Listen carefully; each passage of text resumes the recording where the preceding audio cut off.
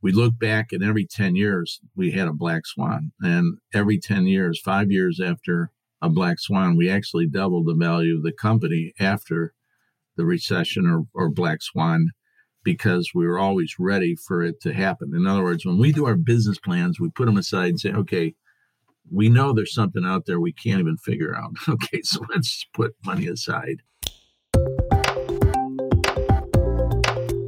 Hello and welcome to The Melting Pot. I'm your host, Dominic Monkhouse. The Melting Pot is a result of my hunger for optimizing business performance. Scaling up organizations, corporate culture, customer addiction, building high-performing teams, along with a few other obsessions. I've spent the last several years working for and with some of the most successful top-performing companies in the world. And this podcast is my attempt to synthesize what I've learned along the way, to help you build a higher quality business and live a more fulfilling life.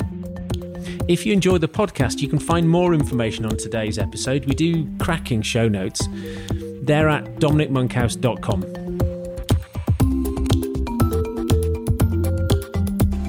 Hello, today I'm talking to Jack Stack. Jack is in his 5th Black Swan event.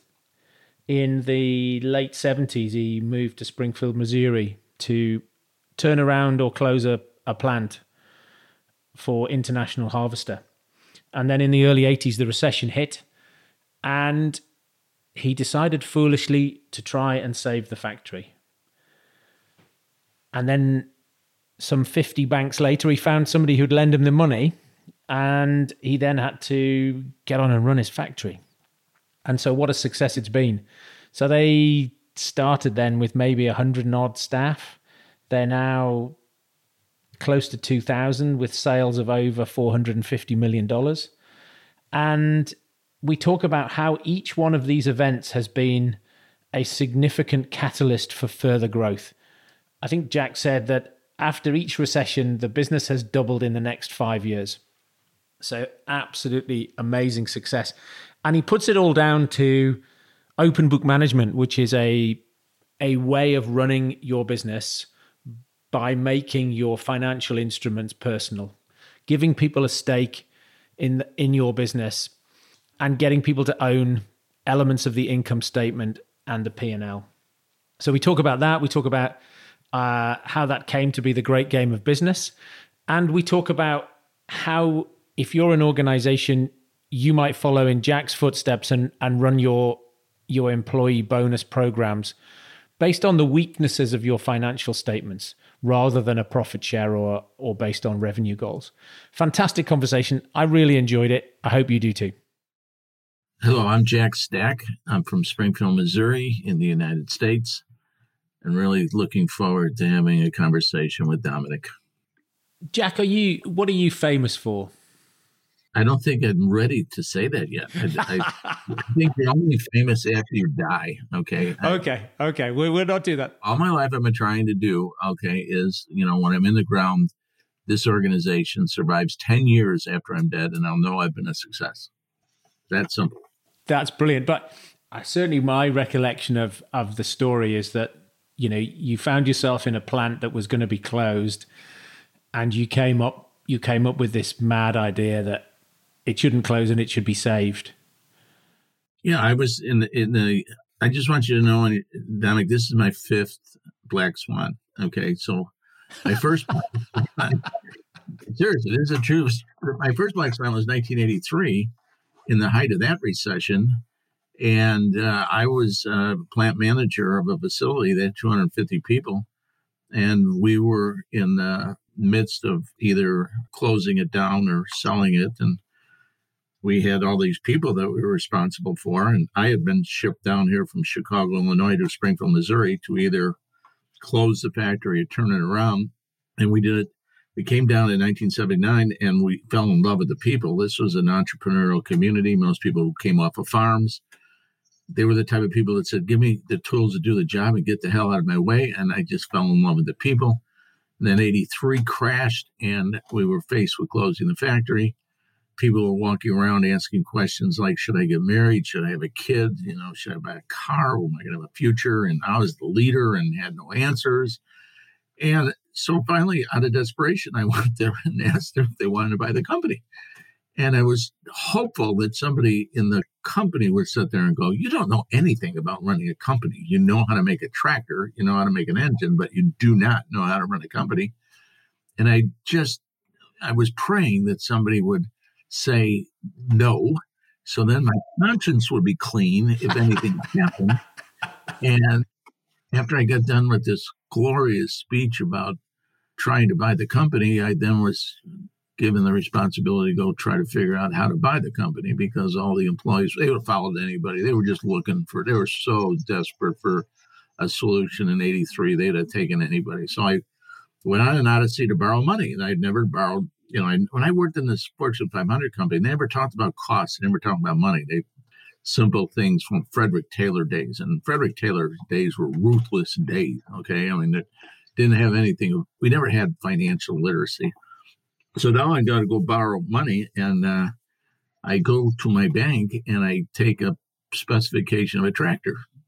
And that was my business plan, okay, because I spent 14 years building tractors. And ironically, the bank said, well, what is this? And I said, well, I'm a builder. I'm building. I want to save jobs.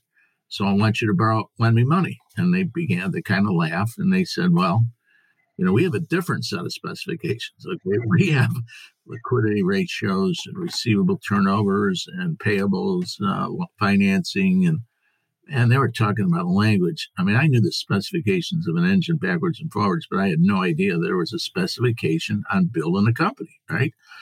So then they asked me to write all these plans, and I had to put these financials together. And I literally went on a journey to borrow money for 2 years. Okay, I went to over 50 financial institutions begging for money, constantly getting turned down. Every time I got turned down, they wanted something different, obviously, in terms of their business plans. And after about a year and a half, 2 years, I found a bank that was in serious trouble. I went to them. It was an article in the Wall Street Journal about this bank having improved their margins, and I knew bankese by this time, right? And I knew in order to increase the margins, they need to take high risk loans. And I went to them and I said, "Look, I hear you're booking bad loans. I got a doozy for you." Yeah. And I got into a period where they laid off their chairman, they laid off their president, they were shutting down leverage buyouts. And in 1983, I was able to borrow $9 million with only $100,000 worth of equity. All right. And the equity all came from the employees. And so we were like an 89-1 debt to equity buyout with an 18% interest rate.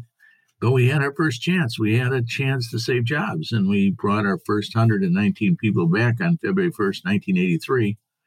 And the very first thing we did is we took that $100,000 and we got everybody in a room and said, I'm going to teach you what I just learned over these last 2 years in terms of the specifications that you need in order to build an outrageously successful company. I said, all you guys know how to do tractors. You know how to do engines. You can grind a crankshaft. I said, but you know what? They've fooled us all these years. Okay. What we needed to learn was how to build an outrageously successful company. So let's go take the specifications of the income statement, balance sheet, and cash flow statement. Let's all learn what these investors know, okay, what capital people know.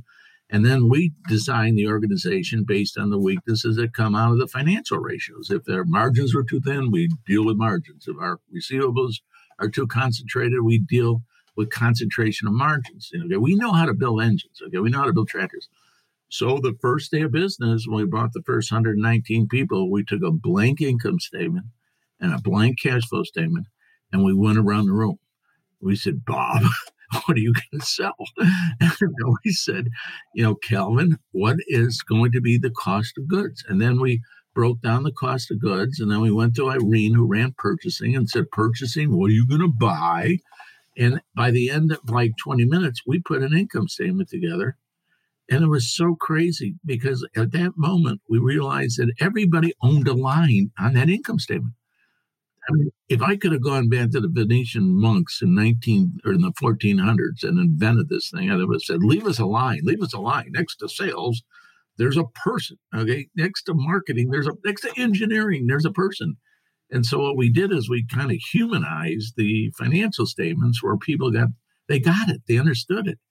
And for 37 years now, we've been teaching open book management. And I guess that's what we're basically known for, is that we are so believers in terms of teaching people financial literacy that we have built so many companies from our people who then have gone into other communities and who have taken this thing into their homes to build better lives.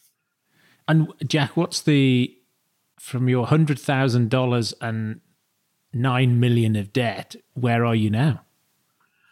Well, we have no debt until this crisis, okay, which we're now considering taking debt on for the first time. But we have a book value of about $152 million in book value. But since 1983, we've been a privately held company, employee-owned, and we have distributed in terms of retirements over $100 million. So if you think about the $100,000 investment and what financial literacy turned it into, it was over $250 million. When you combine the retirees, the people who have left, have taken their ESOPs, and the book value still being at 150, 152. And how many people do you employ now? 1,800. Wow. And what proportion of the GDP in 1983 were you of Springfield? Were you the biggest employer in the town, or? No, that was hysterical. In Springfield, Missouri, there were no jobs, even though we had 6 universities.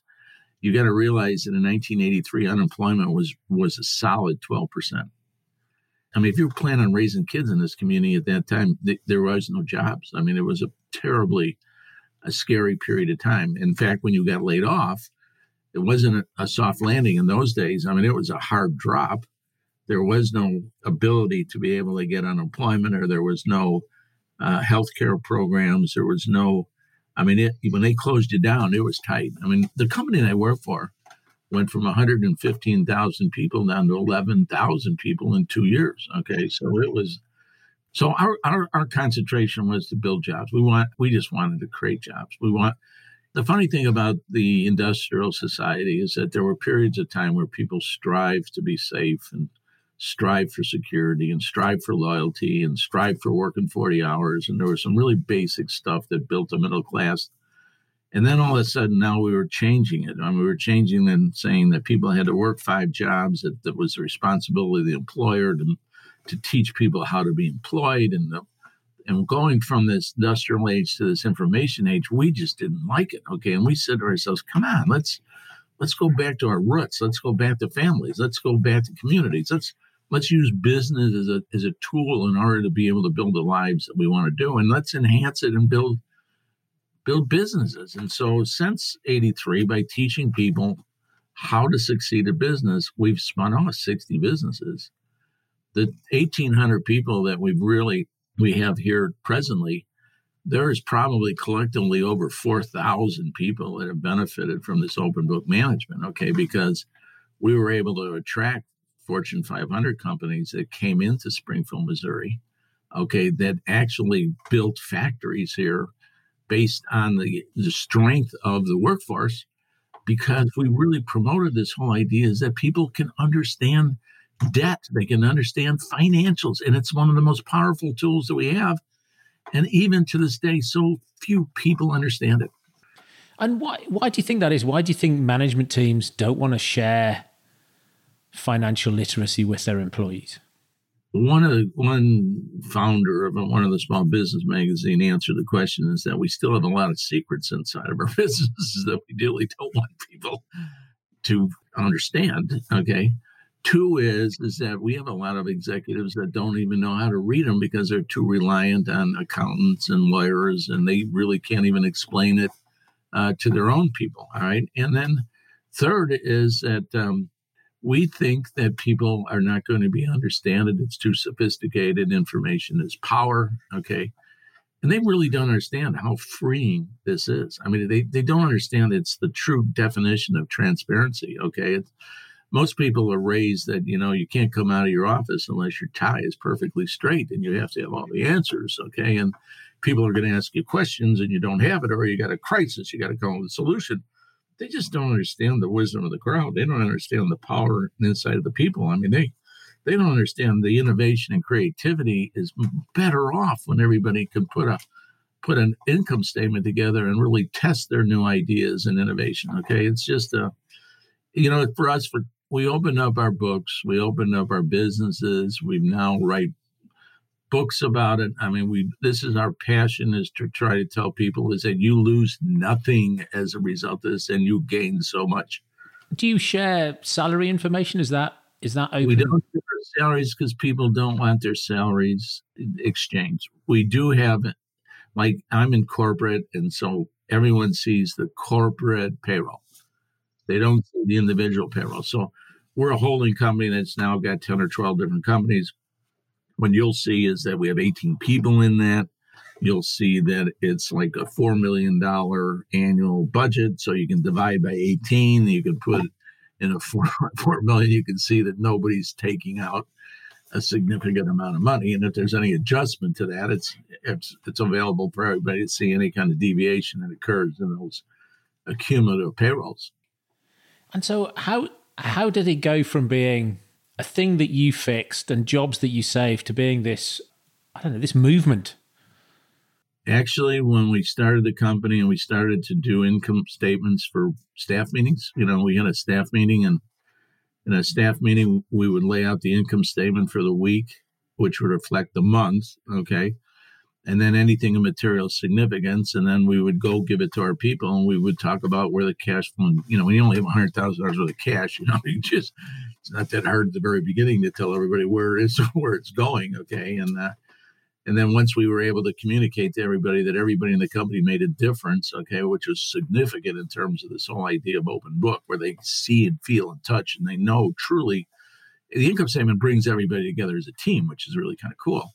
You begin to see the structure that engineering needs sales, and sales needs engineering, and production needs sales. And I mean, it's just absolutely dynamite when everybody can see themselves, in the contributions they make. It's like each line in an income statement is their own business plan. You see things that are just absolutely miracles that occur because of the talent that you have in people once they get to the point of getting it. And what we strive for is that we want to teach business. We want to create a business of business people in every level of the organization. I mean, we see janitors in communities, okay, figuring out how now to dilute chemicals so they last longer, so they enhance cash flow to an organization. I mean, everybody can make a difference in this world. And so we started out by this open book. Okay, we ran it every week. That was our staff meeting. And then somebody wanted us to understand how we had what kind of compensation program we had here. And we said, well, what we do is, we teach everybody the business. And then when the business does well, we have a variable compensation program, and it's all skewed to figuring out what financial ratio we have to fix. And they go, what financial ratio time? I said, well, debt to equity was kind of like our first one.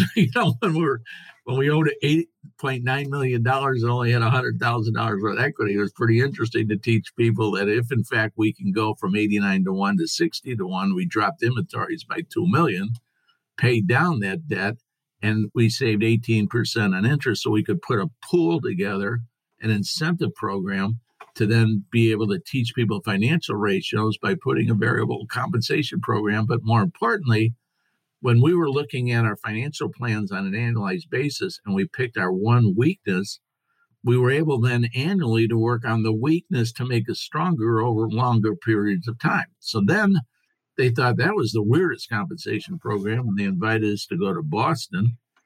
And we went there to try to explain to them that we weren't just paying on profits, we were paying on elements of the income statement, balance sheets, and cash flows. And then once we were able to fix long-term weaknesses, they thought that was smart. They wrote an article about us in the late 80s. That got to be a front cover of a small business magazine. We got invited then to speak at a conference.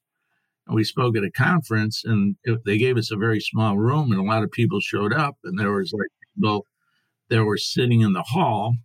An editor from Doubleday walked by, and she was really astute because she was always looking for new books and new ideas. So she'd go to association. She said, well, this is intriguing. She came up to us and said, how would you like to write a book? And I said, I can't write a sentence, lady. And then she said, well, how about if we give you a $75,000 advance? And we said, well, how fast do you want this book? We spent 2 years trying to write a book to meet her satisfaction. And her satisfaction was that nobody wrote a book where it was a conversation piece. Okay. Nobody wrote a book on, this financial aspect about business where it was like you were sitting across the desk. So for 2 years, we would write text and she'd throw it back to us and she'd get mad at us. And finally, we just took a tape recorder, went out on my bass boat fishing, and for 30 hours, we just talked. And we said, gosh darn it, if you want it to be as if we were talking to each other, then we did 30 hours worth of tapes. And then we took the tapes exactly the way we talked and we put it in the book. And we wrote this book called The Great Game of Business. And it went out in the marketplace, and it was all about teaching, the financials, opening the books to people, and people read it. And, it became a very, very, it sold really well, not because it was rocket science, because it was in the heart of so many people that thought this was the right thing to do. Okay. The book took off because they always said, I thought this would be a good idea if we'd share this information, but no one ever was dumb enough to go actually put it in print and say that it worked. And so the book sold really well. It's sold for like 30 years, 20, I don't know how many years now. I mean, it's been a very, very big seller only because it's what's in the heart of people. It's a good news story, isn't it? It's like you're the hero saving the jobs of good, honest, hardworking folk. And did that 100,000? Am I right in remembering it came from their 401k contributions? Was it that you basically had the pension of your employees in your hands? No, it really didn't. Remember, we were economically literate at the time. Okay. We were good manufacturing people. We knew nothing about business. So after about 50 attempts to get a loan, all right, and we found out this one bank, and they were willing to talk to us, I went back with a piece of paper and sent it around to the people and said, okay, we need $9 million. How many of you guys want to invest in this thing? We sent a yellow piece of paper around to like 200 people, and we were able to raise $66,000. So I went out to the people and I said, listen, this is, go rob your piggy banks, take the gold crowns out of your kids' teeth. This is our ability to save the company, buy our jobs. And then I sent it on Monday, and some guy's wife, she took 2,000 out. I got 64,000, and she thought it was a horrible deal. So then we went to the banks, and the bank said, well, we want to know your top leadership team, and we want to know everything they got. We want their balance sheets, and we want to know you're committed. And so I went to my 13 supervisors, got their balance sheets, went to the bank. They said, okay, you got to come up with $100,000. So then we went back. I remember going to my father-in-law who took a second mortgage on my house. Okay. I had 3 kids at the time. What was he going to do? Throw me out of my own house? Okay. But he was a real strong German, and he had the principal payments laid out over 10 years. And so I borrowed from my father-in-law, and I borrowed from my dad, because we worked for big companies all our lives. We didn't have any money. All right. So we just scraped it. We didn't have 401ks at that time. And when you do your bonus program, you don't pay out equally across each quarter, do you? In the sort of the system that you now teach. And teaching is the right word, because what we decided to do everyone does long range plans, and they do their financial plans. Like when you go for a loan, the lending officer said, I want to see the year on a monthly basis, and I want to see it 5 years out. You know the drill, right? We always follow that drill. And so we do a financial plan every year. We then take the financial ratios, we measure it against the industries that we're in, and then where we're weak in a financial ratio, that becomes the bonus program. Okay, so let's say in the second year of business, we went from debt to equity to the janitor actually told me that all our receivables were in the truck industry, and the truck industry has a recession every 6 years. So no matter what you're doing, you're going to lay us off because all our eggs are on baskets. 76% of our receivables in the truck business. So guess what our second year bonus program was? And that was diversification. Okay. So we we sat there and said, well, what goes up in a recession? And we found out that car parts went up in a recession. So we got into automobile engines to diversify our business. And every time we would use one of these financial ratios, we'd figure out how much money could we self-fund to put into the bonus program, okay, which would be our variable bonus program. But we also wanted people to have a little bit of taste of it the minute the year started. In other words, we didn't want to have a variable compensation program that you paid out in the last year where then everybody works in the fourth quarter to be able to get it. So we spread it out saying you could get 10% of it in the first quarter, an additional 20 in the second, an additional 30, and then 40.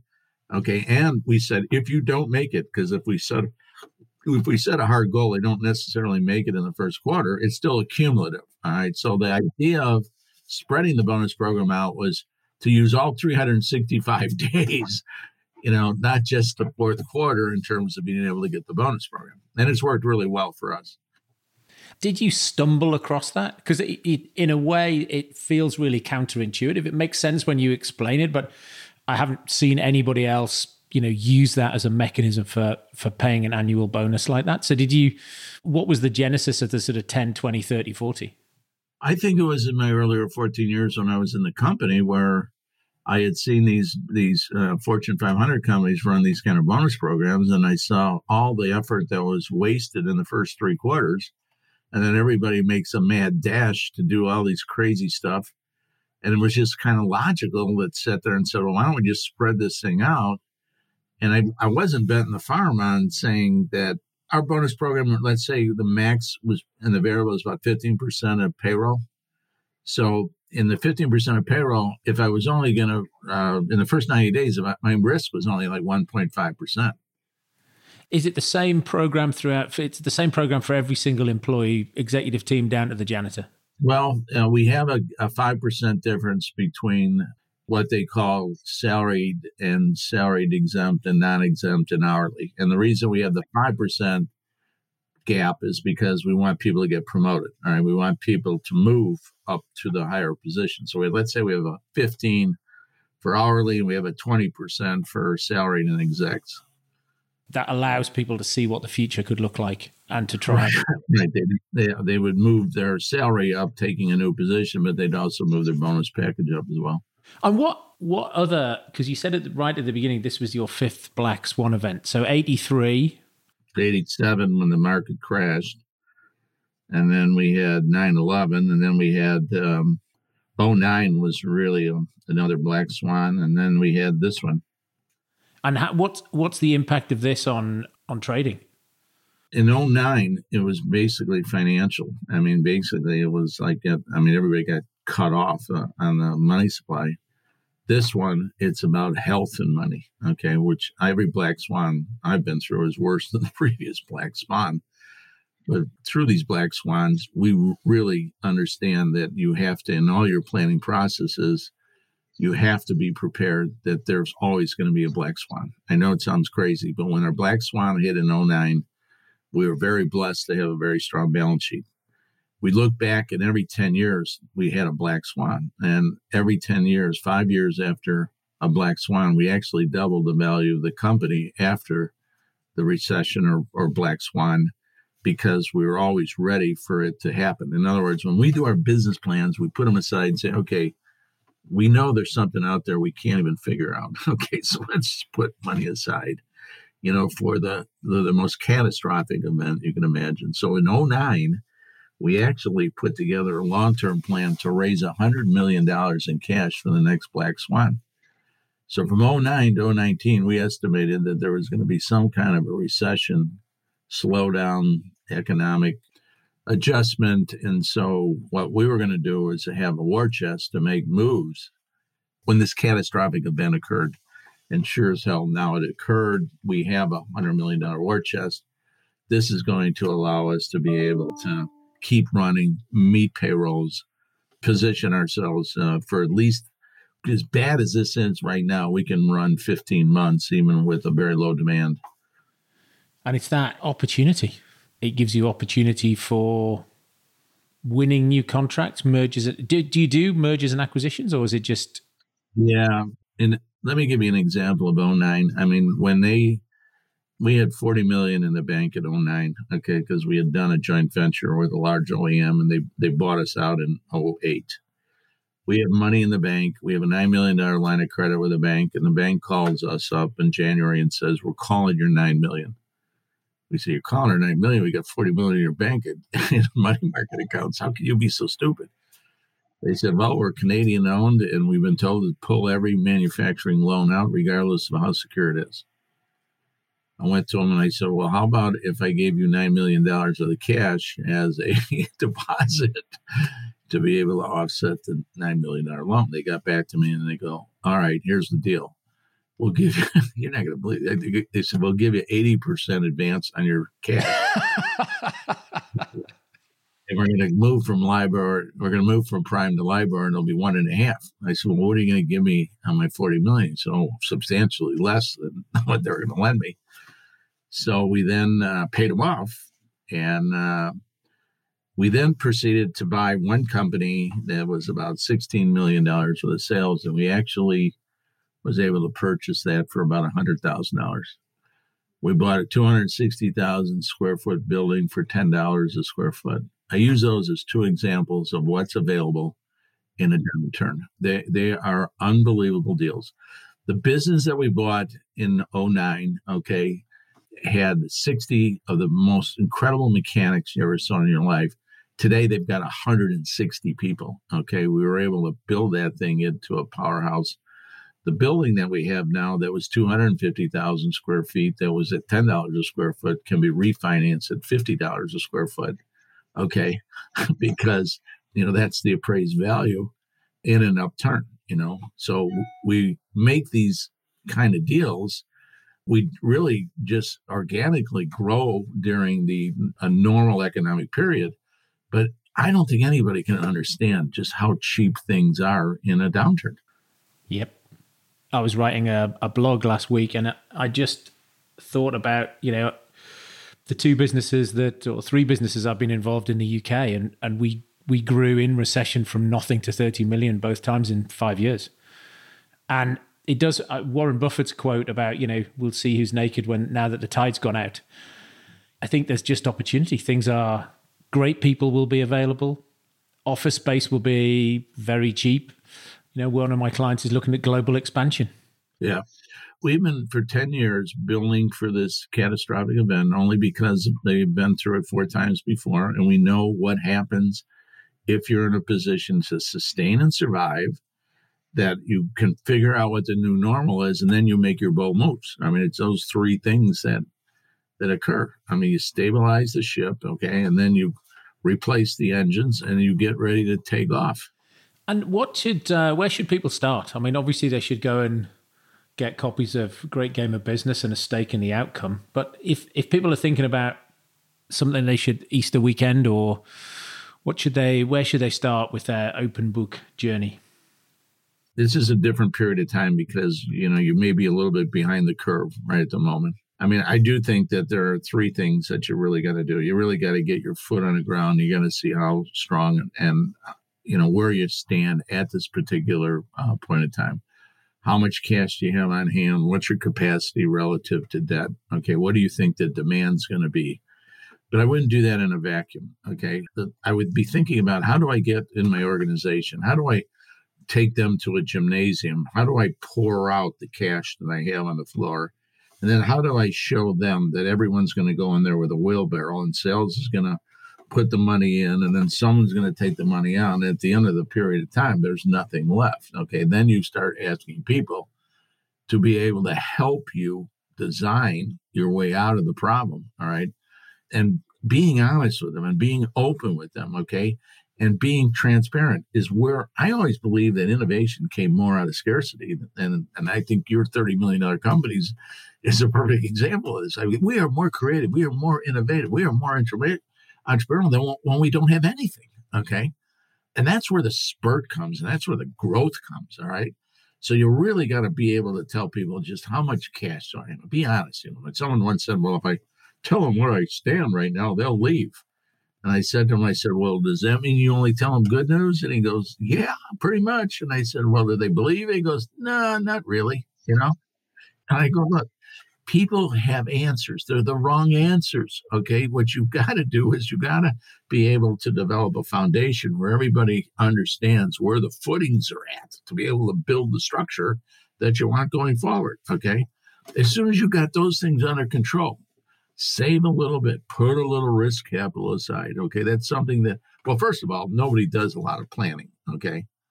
I remember being at this one National Center for Employee Ownership where we were talking about making plans, and the person goes, "Oh, I don't want to go to that one. I don't do any plans." They just went to the next meeting. They didn't want to. I mean, most people don't do a plan. Do a plan. Lay out a plan. You'll only get there when you lay out a plan. And then you know what? Ask your people to do the plan. All right. Ask your people to put the business together. Okay. Teach them how it comes together. Teach them how their contributions, okay, are so significant. Eliminate the things on a short term in terms of what your wants are. Get down to your needs. Put risk capital aside, and then start investing risk capital. All right. Make some bold moves that you may want to. I mean, once you understand, we got suppliers right now that are asking us to buy inventories so they can raise cash. They're willing to give us 30 cents on a dollar in terms of inventory so they can raise cash. I mean, we've got supply chains, okay, that are asking to, instead of paying a receivable, could you take equity in my company for a while? All right. I mean, it's crazy. Okay, what's going to be coming at you the longer this thing goes? All right. So you've got to be building an inventory of opportunities. And that means you've got to go talk to your people and saying, hey, what do you see? Who's in trouble? Who needs help? What synergisms do I have? I mean, there's a whole mess of conversations occur once you do the three things. You sit there and you figure out a survival mode. You then figure out a new normal mode, and then you figure out a bold move mode, and you act on those three things. Jack, that's magic. Why did you call it the great game of business? Because my people didn't want to understand an income statement. I was a kid at the candy store, and I thought, man, this is really cool. This is awesome. And I thought, why are we asking people to build an engine when I should be asking them to build a company? And if you come out of manufacturing, you're taught you increase productivity by taking constraints out of the process. So why would I have two statistics that I wanted? I wanted a good product and I wanted a good company. I said, what if I asked them to make a good company? Wouldn't they make a better product? Wouldn't they make a better service?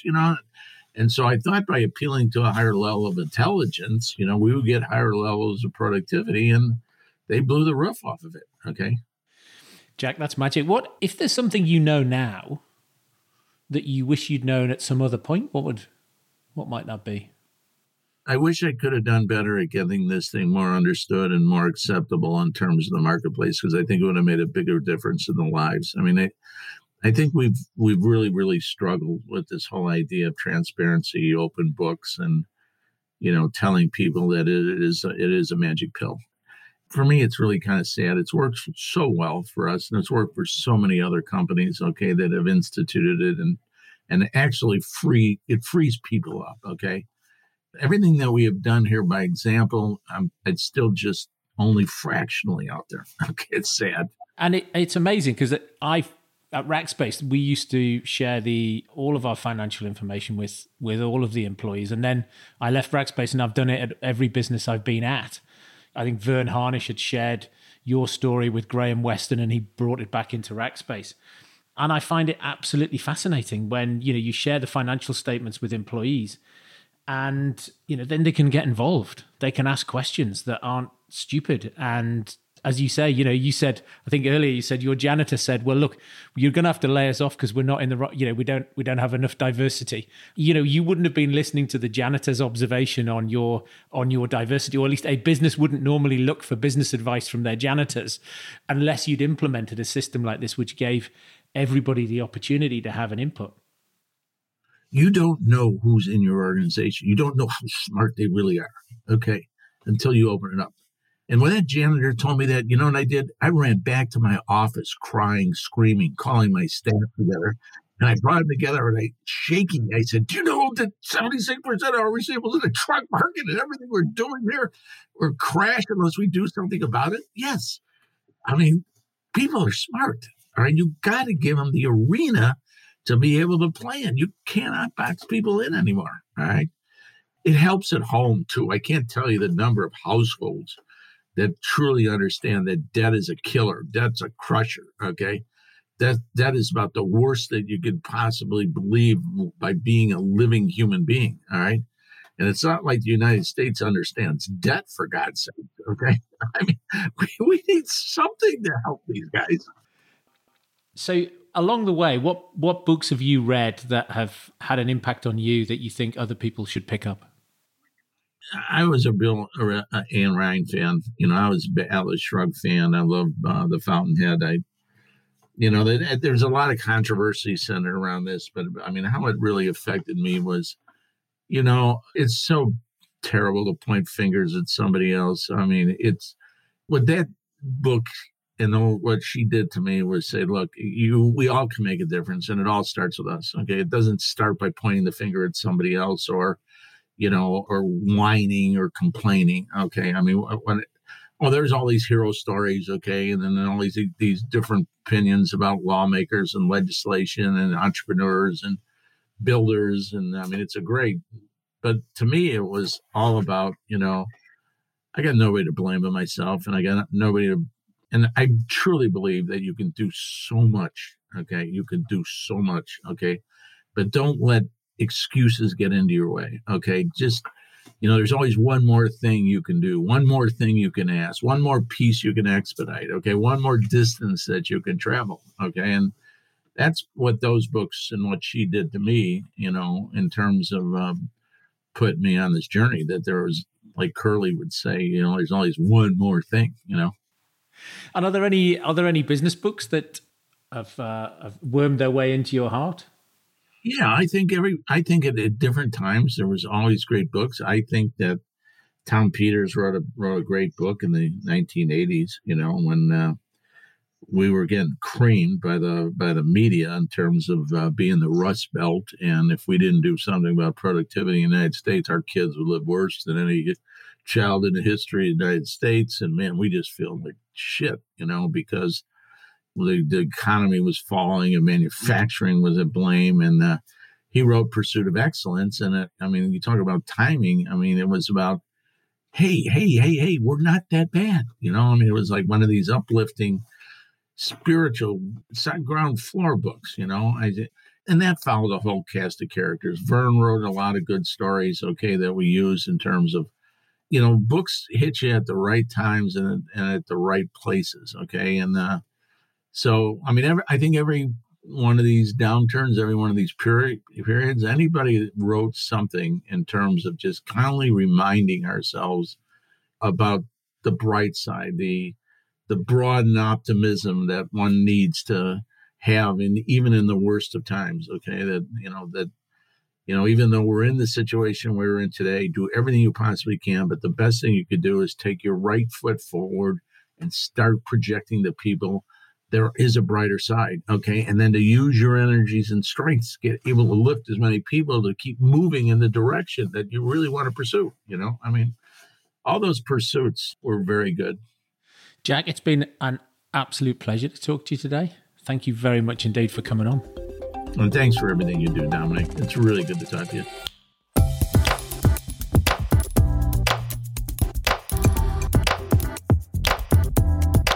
Thank you for listening. I hope you enjoyed that as much as I did. As a token of your appreciation, it would be fantastic if you could go wherever you're listening and leave me a review. Those reviews really help other people find this podcast.